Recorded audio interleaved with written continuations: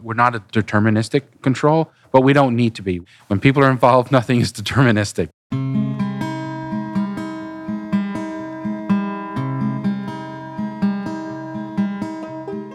Hello, everyone, and welcome to the Robot Industry Podcast. We're glad you're here, and thanks for subscribing. I'm going to have Feisal introduce himself. We've been friends for a lot of years.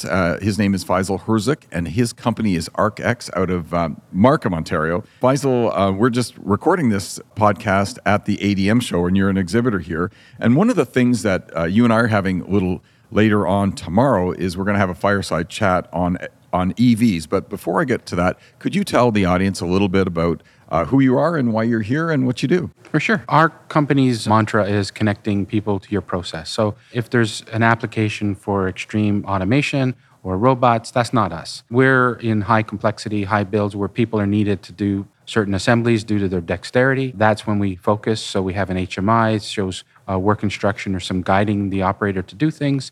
And then we make a series of devices in various form factors to allow the connectivity to devices like nut runners, socket trays, wireless tools, and click wrenches, and so forth. And so we try to integrate the people to the equipment they're using and then tie into back-end systems like the processes like conveyors and quality systems and so forth.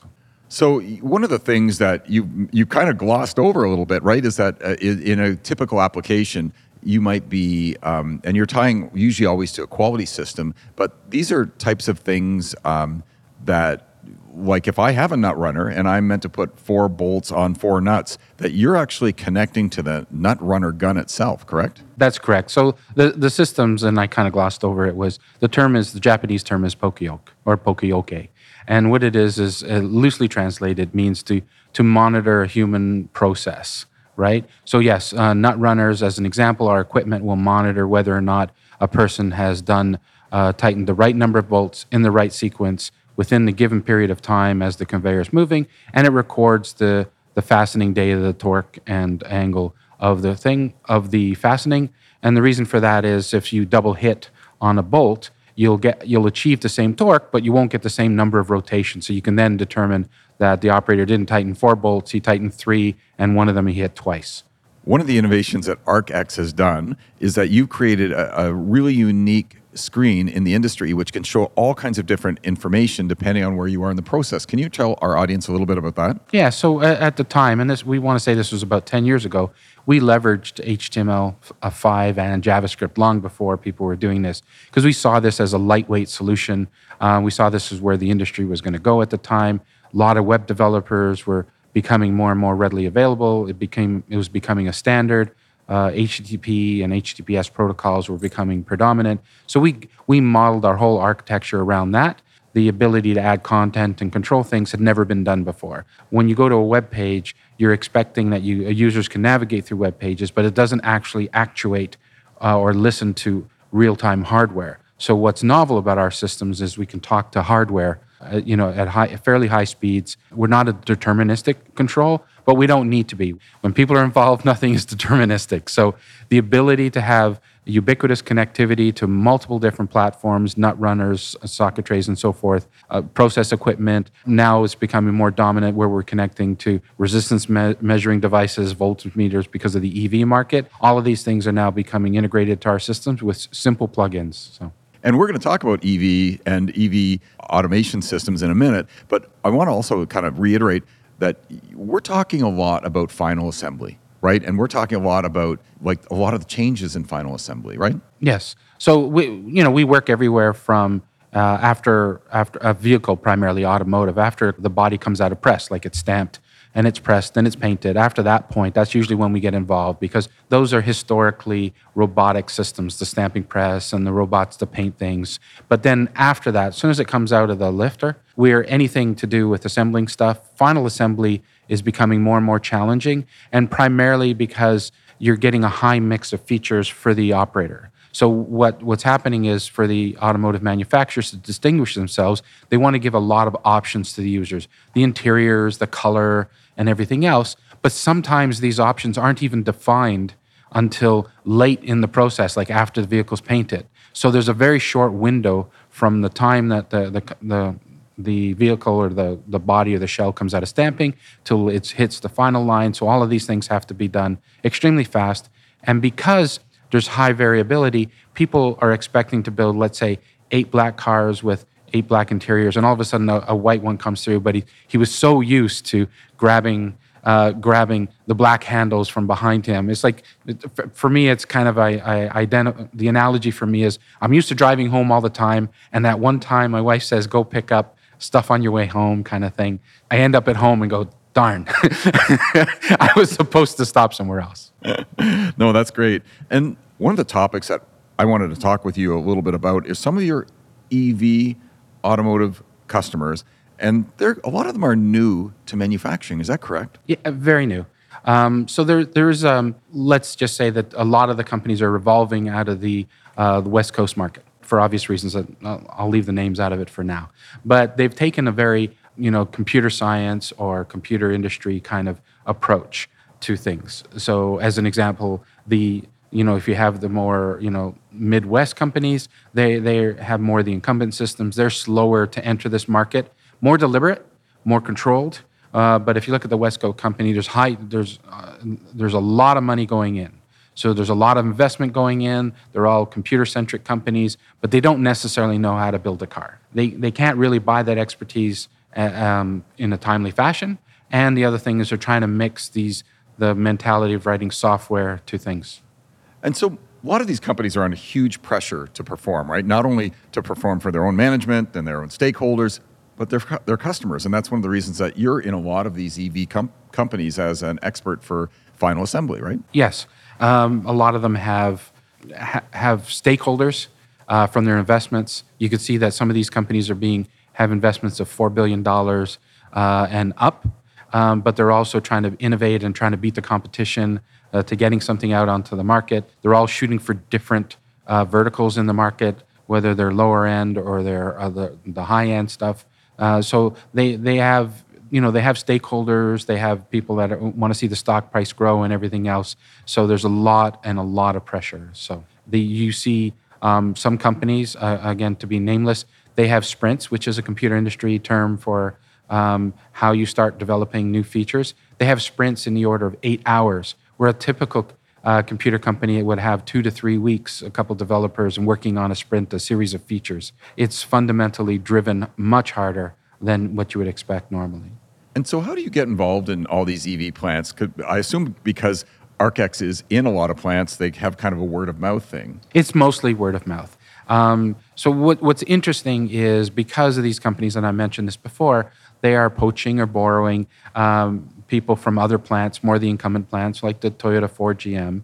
And what happens is when these people are, they're younger, they've been trained in Toyota TPS as an example, but then they love the allure of going to the West Coast, that lifestyle, working hard, working for companies like Tesla. It's a feather in their cap. And everybody knows that once you work at Tesla for a few years, you can pretty much go anywhere you want, right? So they pay their dues. It's a hard life, but and that's where we get pulled in. So they already know us from places like Toyota, and then they go there, hey, can you help us out? We got a new process, a new thing. And it's fundamentally our marketing is word of mouth. I would have to say 80 to 90%. As a marketer, that makes me sad, but I am glad that you had so much success. And I was going to ask you, is it plant management? Is it project management? Like, who usually reaches out to you? It's usually the engineers. So, I talk about this several times, IT versus OT. But we really cater to the OT people, the engineer that has a problem that they have to solve, right? Where the marketing comes in, and help with collateral and everything else, that's when the upper level decision makers, the people that decide on the money, that's when they need to see collateral. They need to be brochures. They want to be able to go to our webpage and say, oh, these guys are legitimate or whatever. We've already bought the mindset of the engineer, and because we know how to solve his problem, he's comfortable with us. What we haven't bought at that point is the decision makers, the people that hold the purse strings, and that's where the marketing element really comes in. So I wouldn't sell yourself short. I wanted to kind of ask you too, give me an example maybe of what a common concern is for them. Like what's keeping them up at night, these manufacturing engineers? Traceability. There's a lot of times when they have to worry about, they've installed a battery or a part, and they're worried about recalls. So recalls is a double-edged sword. One is the perception of a recall is very bad for a company, right? It goes to their quality. But the other thing is it's very expensive. So the concept of having 4 nines or 5 nines, you hear about this of their quality, it's hard to get really a straight answer. So I can ask the same question to 3 or 4 different engineers in these various plants, and I go, why is quality important, right? And so some will say, more esoterically, well, if somebody's very happy with their car, they're going to give it to their son or daughter when they graduate school, and they're going to go move from a Corolla, they're going to move up to a Lexus, and they're going to stay entrenched in, as an example, in the Toyota product line, and then their kids are going to love it, and it's going to last forever, right? Others would say, well, we can't afford a recall because that costs us money, right? Or we can't afford reworking at the end of the line even before the car has left the line because, again, that costs us money. So it depends on who the stakeholder is and what they perceive quality is to them. But I think it encapsulates all of those things, from the customer perception of the company to the actual cost of building the vehicle. I think it's all encompassing. Thank you for that. And so what are some of the big changes to EV final assembly versus kind of your traditional market? Because you've been in that market for a long, long time too. Yeah, there's fundamentally less parts that go in the car, right? But I would think this, if I had to pick one single dramatic thing other than traceability, right? Because that applies to all parts, whether it's an airbag or a battery or whether it's electric vehicle or an ICE gasoline engine. I would say that the energy stored within the car due to the battery. Okay, so and the reason for that is the battery comes semi-charged. It comes anywhere from 50% to 80% charged when it's installed in the vehicle. So the safety concerns about using isolated wrenches and bolts and everything else, that at that point, it'd be hard pressed to call it a grenade, but it could technically be a grenade. Whereas on a gasoline, the gas isn't applied to the vehicle, is not filled into the vehicle until the very last steps on what they call VP line or the vehicle process line. And so what are some of the small changes that you're seeing in EV plants? Other than traceability and the safety concerns, I'd have to think about that a little bit. I think there's a younger, so it sounds silly, but there's a younger crowd building cars, okay? And so one of our customers, it says the reason they like our product, it had more sex appeal for the younger workers. So in the old days, they had let's say a 7-segment display that told the assembly sequence number of the car. Now we have a 10-inch version and a 21-inch version screen, and it shows more graphically what they're doing and what the process is. And the younger audience takes that in. They're used to edge-to-edge glass. They're used to iPads. They're used to being able to slide and swipe on their phones. So they're taken to that. So management has already identified that as something that encourages workers. So they don't feel like they're working with old legacy technology. They feel like they're now working with new state-of-the-art technology. So I would consider that a minor change and more aesthetic, but it's catering to the younger workers. So could you give me an example of maybe something that, hey, we're building this electric car and maybe the wire harness is changing this morning. Right. And so how does that work with your system? So in our system, obviously, sometimes the changes are not so drastic, like model changes and wire harness changes. They have to be vetted and everything else. But what happens is they have to be running changes.